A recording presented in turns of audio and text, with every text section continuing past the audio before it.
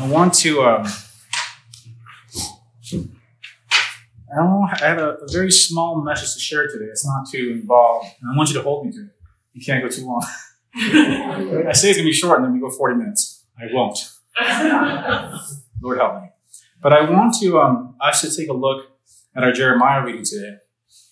Although what I'm going to share, there's a thread through all the readings, and I invite you to go back to Sunday readings and reflect on them in prayer today.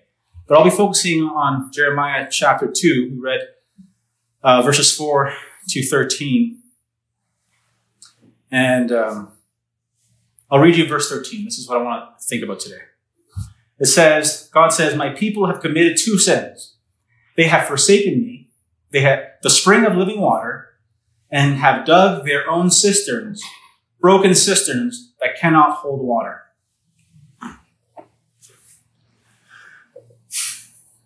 It's always helpful to think of the context that the writer, the prophet, is speaking and writing. Jeremiah is writing at the end of the 5th century. When he begins his prophetic ministry, the kingdom of God, kingdom of Judah, is a client state, the greater Assyrian Empire. And when Jeremiah begins to share God's words, the Assyrian Empire is crumbling.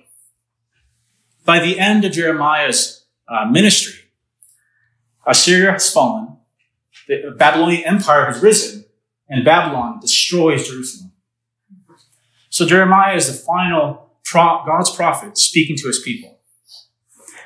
And when he's speaking to them, God is telling the people what brought them to that disastrous condition, their nation crumbling. He's telling them. And what's interesting is that God doesn't say, well, you had bad economic policies. He doesn't say that.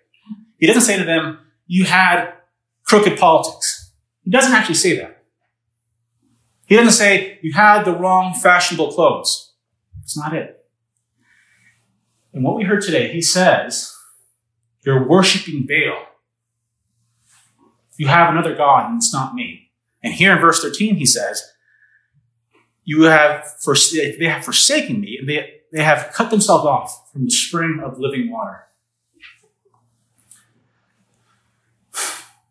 What's interesting is that condition, well, before I say that, I'll read you verse 19. It's not part of the reading today.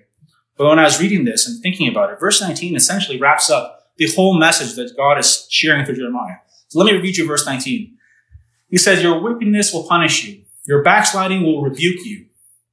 Consider, then realize how evil and bitter it is for you when you forsake the Lord your God and have no awe of me, declares the Lord Almighty. Consider and realize.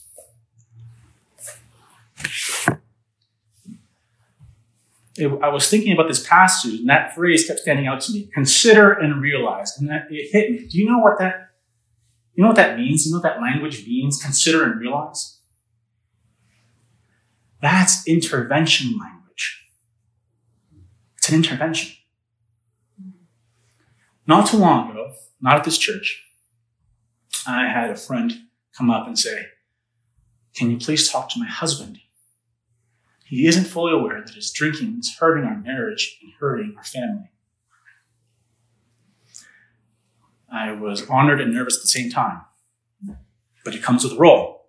I'm going to have a conversation with this person. And I went to this person.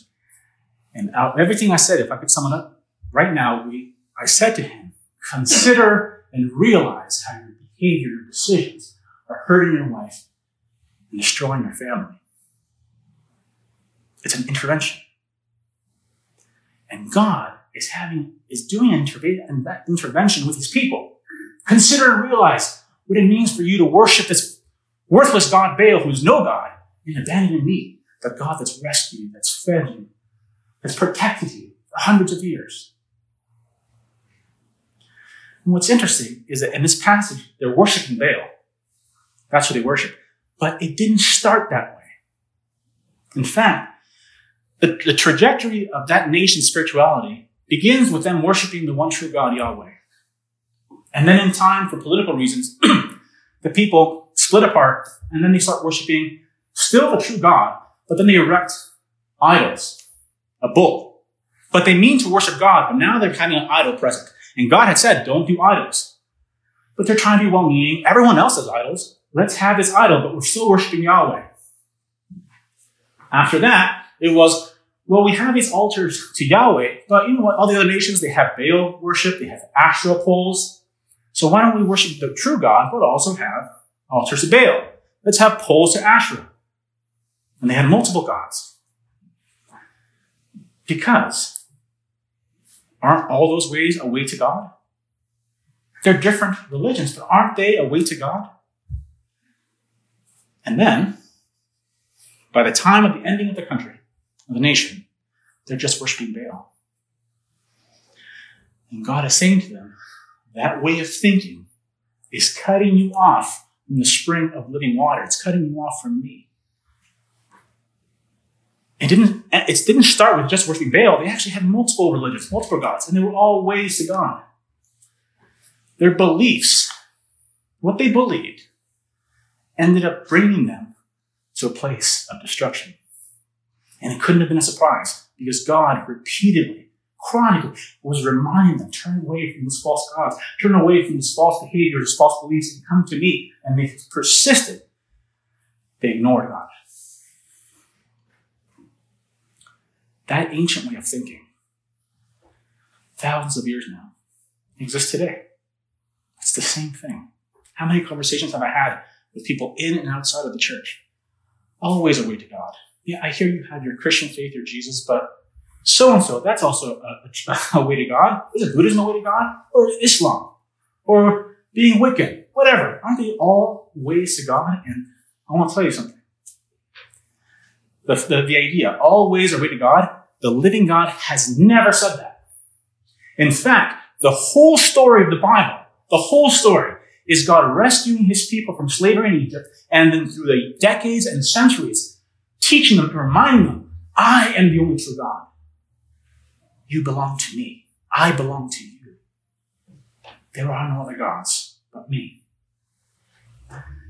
And that is not only the story of Scripture, but it's the story of the human race, of each one of us. How are we going to relate to God? Are we going to treat him as the only one who can save us, who loves us and has given his life for us? Or are we going to say, well, you're just one among many? Now, you could say to me, well, Seth, I'm sitting in the pew today. I'm clearly worshiping God. I may believe that other ways are ways to God, but I'm here. I'm not worshiping other gods. I may think that, but I'm not doing it. I want to tell you, that might sound reasonable, but I'm going to tell you how it's not. I'll give you one example. This is for me, my life. You see how it makes sense to you. I'm married to my wife. There she is. Great. And I was married. In the ceremony, when we were married, I made all these vows. She would be my only one. I would be the only one to her. And that's been our relationship so far. In fact, last week, 4 years. Baby marriage. But, it's an achievement for us. Okay. What if on the day, on the 17th, on our anniversary, I said to her, well, I am living this life, it's only for you, but in my mind, I think that, my intimacy, my tenderness is only for you, but I believe that I could have that with other women. In fact, if I did engage other women, that would be the same as if I was engaging with you. They're all different ways to you. I believe it. I'm not doing it, but I believe it. And I tell her that. What do you think she's going to say to me? Is she going to say, wow, Seth, you're so modern, you're so progressive. Wow, that's so great. Look at you. Thumbs up. Bro, she's not going to say that to me. It's going to get violent probably. It's going to hurt her at least. She'll be very hurt, justifiably upset. And there will be a fissure, a hurt, a dent in our relationship. We won't engage the same way. She might pull back. She will feel insecure. I don't trust you. I feel cut off from you. And when you're married, that is the highest human relationship. And when God brought his people to Mount Sinai, if you read that whole story, it's a marriage covenant. In a way that I can't fully explain, God is binding himself to his people. And now that we've been welcomed as the family and the people of God, we now have that relationship with God. So what does it mean for us to say and believe, well, all ways are way to you, God? They're all ways to you. How do you think that would make God feel? When he says, I am the only God, and I'm the only one that you can relate to this way. And then we say, well, there's other ways. We saw how my wife would have felt doing that. But we saw that. So let's think about this. It hurts us. And that's what he says here, verse 13.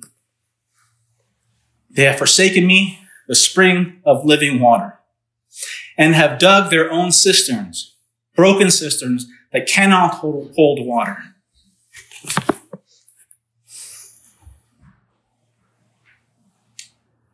This way of thinking, all ways are way to God. It's a broken cistern. I'll put it this way. This is from my own life too.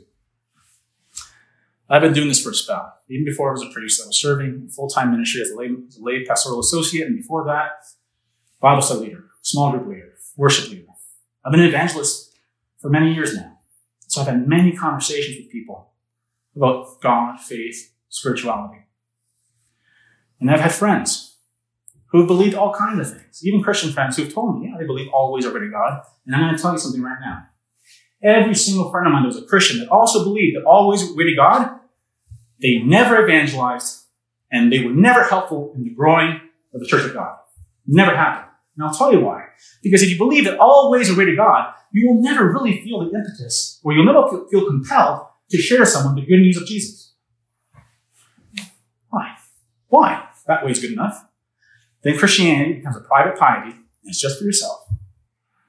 And practically, you're not sharing the love of Jesus. You're being kind in a kind of modern Western way, but you're not sharing the love of the living God. And really, to say all ways are way to God, it's another way. Ultimately, when you think it through logically to the end, it's a way of justifying every decision that we've made, whether it's good or a mistake. Because whatever decision you make, if you tally it all up, that would also be a way to God. Doesn't matter who you've hurt, who you've befriended, who you've abandoned. Philosophically, it would be a way to God. So really, that way of thinking is a way of justifying our broken behavior. But really, we don't believe that. We actually do believe that there's a right and a wrong. I'm reminded right now of the words of Dr. Martin Luther King when he said that there's a moral arc to the universe. What he meant by that, when he was fighting for the civil rights of his people, he was saying there is fundamentally a right and a wrong. And the right is there in the universe because God has created the universe. God is perfect goodness. And so his very being is embedded in the tapestry of our reality. We can feel it when something's right. We can feel it when something's wrong. We can. In the past 2 weeks, I've had 4 conversations. I spent a lot of my time doing my best to talk to non-Christians and engaging them, seeing what they think, what they believe, and bring them to church. That's my work. I do that. I'm going to tell you 4 conversations I've had, and I gave each of these people one story. Because they've also told me something like this. Well, Seth, all that matters is I'm a good person. I do good things. I don't want any of this religious stuff. I'm just a good person. Then I tell them the story. And I want to tell you a story to you right now. It's like this. I want you to imagine a single mom. And the single mom has a little boy. And she's on her own. No one's supporting her. And so she works 2 jobs to keep him in school, have him fed, have him clothed, and she just works herself to the bone. And so he has a lot of time to do his homework. And then he graduated high school, and he had such good marks that he qualifies for one of the best schools in the country. And so his mom, he gets into one of the best schools, and mom said, you know what, you just go and study, I'll pay for everything. You just go, do it. And so she picked up a 3rd job, and she's working herself to the bone, making sure that he doesn't have to work, just focus on his studies. And he finishes his university studies, and he gets admitted to one of the most prestigious law firms in the country. And he's set. 6 figures easy. I want you to imagine that the moment this young man has that perfect job, imagine that he never calls his mom again. He might call her for Christmas, but that's about it. Short phone call. Never calls her again. But imagine that this young man does good in his community. Goes to the soup kitchen once a month. He's charitable with his money. He's kind to his friends. But he never calls his mom. Is he a good person? Well, it's complicated, isn't it? At least, at best. And I was talking to one of the 4 people, I was talking to them, and I shared that story. And then they were sharing with me how essentially they were in that boat. Partially they felt guilty that they hadn't called their mother, their parents, for over 2 years. But they also kind of defended it. Well, they love me. They know that I'm busy. They know that I'm doing a lot of cool, fun things here in the mountains. Bro, really? You think they're just, oh, it's fine that he doesn't call me. No, if you're a parent, I have these little guys right here, but a lot of you have older kids. You know what it feels like not to be called. You remember all the things that you did to ensure that they were alive, well-fed, well-clothed. You know that. What does it mean for them not to call you? I'm going to tell you what I told them. We are all in that situation, in that boat, with regards to God. We can live our lives, do good for community, do wonderful things, but if we're not connecting with the real and true God, we're like a kid who doesn't call the parents. And God has done more for us than any of us parents have done for our kids, and ever else will ever do. Jesus Christ died on the cross, gave his own life that we might be God's family forever. And I do it too. I habitually can live such a life that doesn't have a reference to God. I make my own choices, my own moves. I'm not telling you I'm doing it great. I'm telling you that I'm there with you. But I'm telling you God's word. That way of living, if you're a Christian, I'm going to talk to the Christians. If you're a Christian, you're trying to follow Jesus, but you're living that way, you're going to wonder, why did my faith not grow? Why is it when I read the Bible, I just don't trust it? I struggle to understand it. Why can't I share my faith in a way that's persuasive and winsome to others? I'll tell you why. Because you cut yourself off from God, the living water. And you dug your own cistern, and it's empty. And worse than that, if you make up your own God, if you say, well, all these are ready to God, that Jesus that's in that sort of pantheon is not the real Jesus. That means that when you're going through a hard time, you're going to feel so alone. Not because God doesn't love you, but because I have cut myself off from God. And then you're going to wonder, where's God? What's happening? Why am I going through this hard thing and I don't feel like God's near? God wants to be near. But you have beliefs like they did that are pushing you away. Because us as humans, we are made to be an intimate connection and relationship with the only true God. And when we're not doing that, we're existing against the grain of reality. And when you do that, you're going to crash against reality. If a boat is on the water and it ignores a lighthouse, what's going to happen? It's going to be destroyed. That goes for all of us. As Jesus was telling, people at the party, you have to be humble. Of all the religions that exist in this world, Christianity is the most galling. Because to follow Jesus, you have to step into the room and say, I can't do it on my own. I make a lot of mistakes. And a lot of mistakes I've made, I've willed them. And I can't save myself. If I had to stand before you, God, right now, I would perish. I would die. I'm sorry. I'm so sorry. That's Christianity. Repentance. But the beauty is, at the moment that you say, I'm not enough, I'm sorry, at that moment, Jesus arrives and hugs you. And he holds you and says, it's okay, don't worry about it. I paid the price for that. You're mine forever. But you have to repent. There is no other way. I'm sorry, God, for having these beliefs that are putting a blade into our relationship. As hard as it is for me to say, you are the only true God. And I want to share, I haven't been doing it, but I want to share your love. I'm sorry that I've held this belief. And the moment you say sorry for that, it's the only way.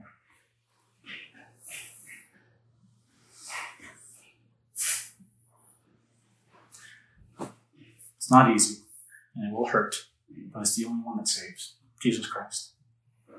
We're going to go to the Lord's table now. I don't know your hearts. It's not for me to know. It's not for me to judge. Ever. But as your brother, I'm inviting you to the Lord's table. Don't cut yourself off from the living waters. Follow Jesus and only Jesus. Proclaim Jesus and only Jesus to those you know and love. You don't know how to do it? I'm here. Talk to me. I'll show you what I do. I work for you too. Do it for your own good. More importantly, for God's greater glory. Let's pray.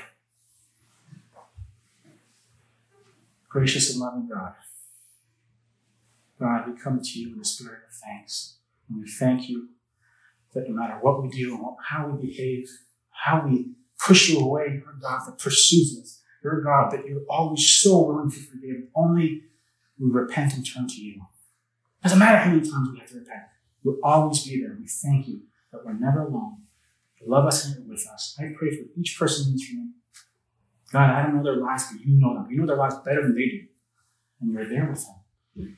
God, whatever's blocking us from proclaiming you as the only true God, whatever's blocking us from trusting you exclusively, whatever makes us nervous in our social circles that we just can't talk about you, I pray that you remove that you empower us with your Holy Spirit, and you strengthen us to go out there with a bold humility to share your love. We pray this and we thank you in the name of Jesus Christ, our Lord. Amen.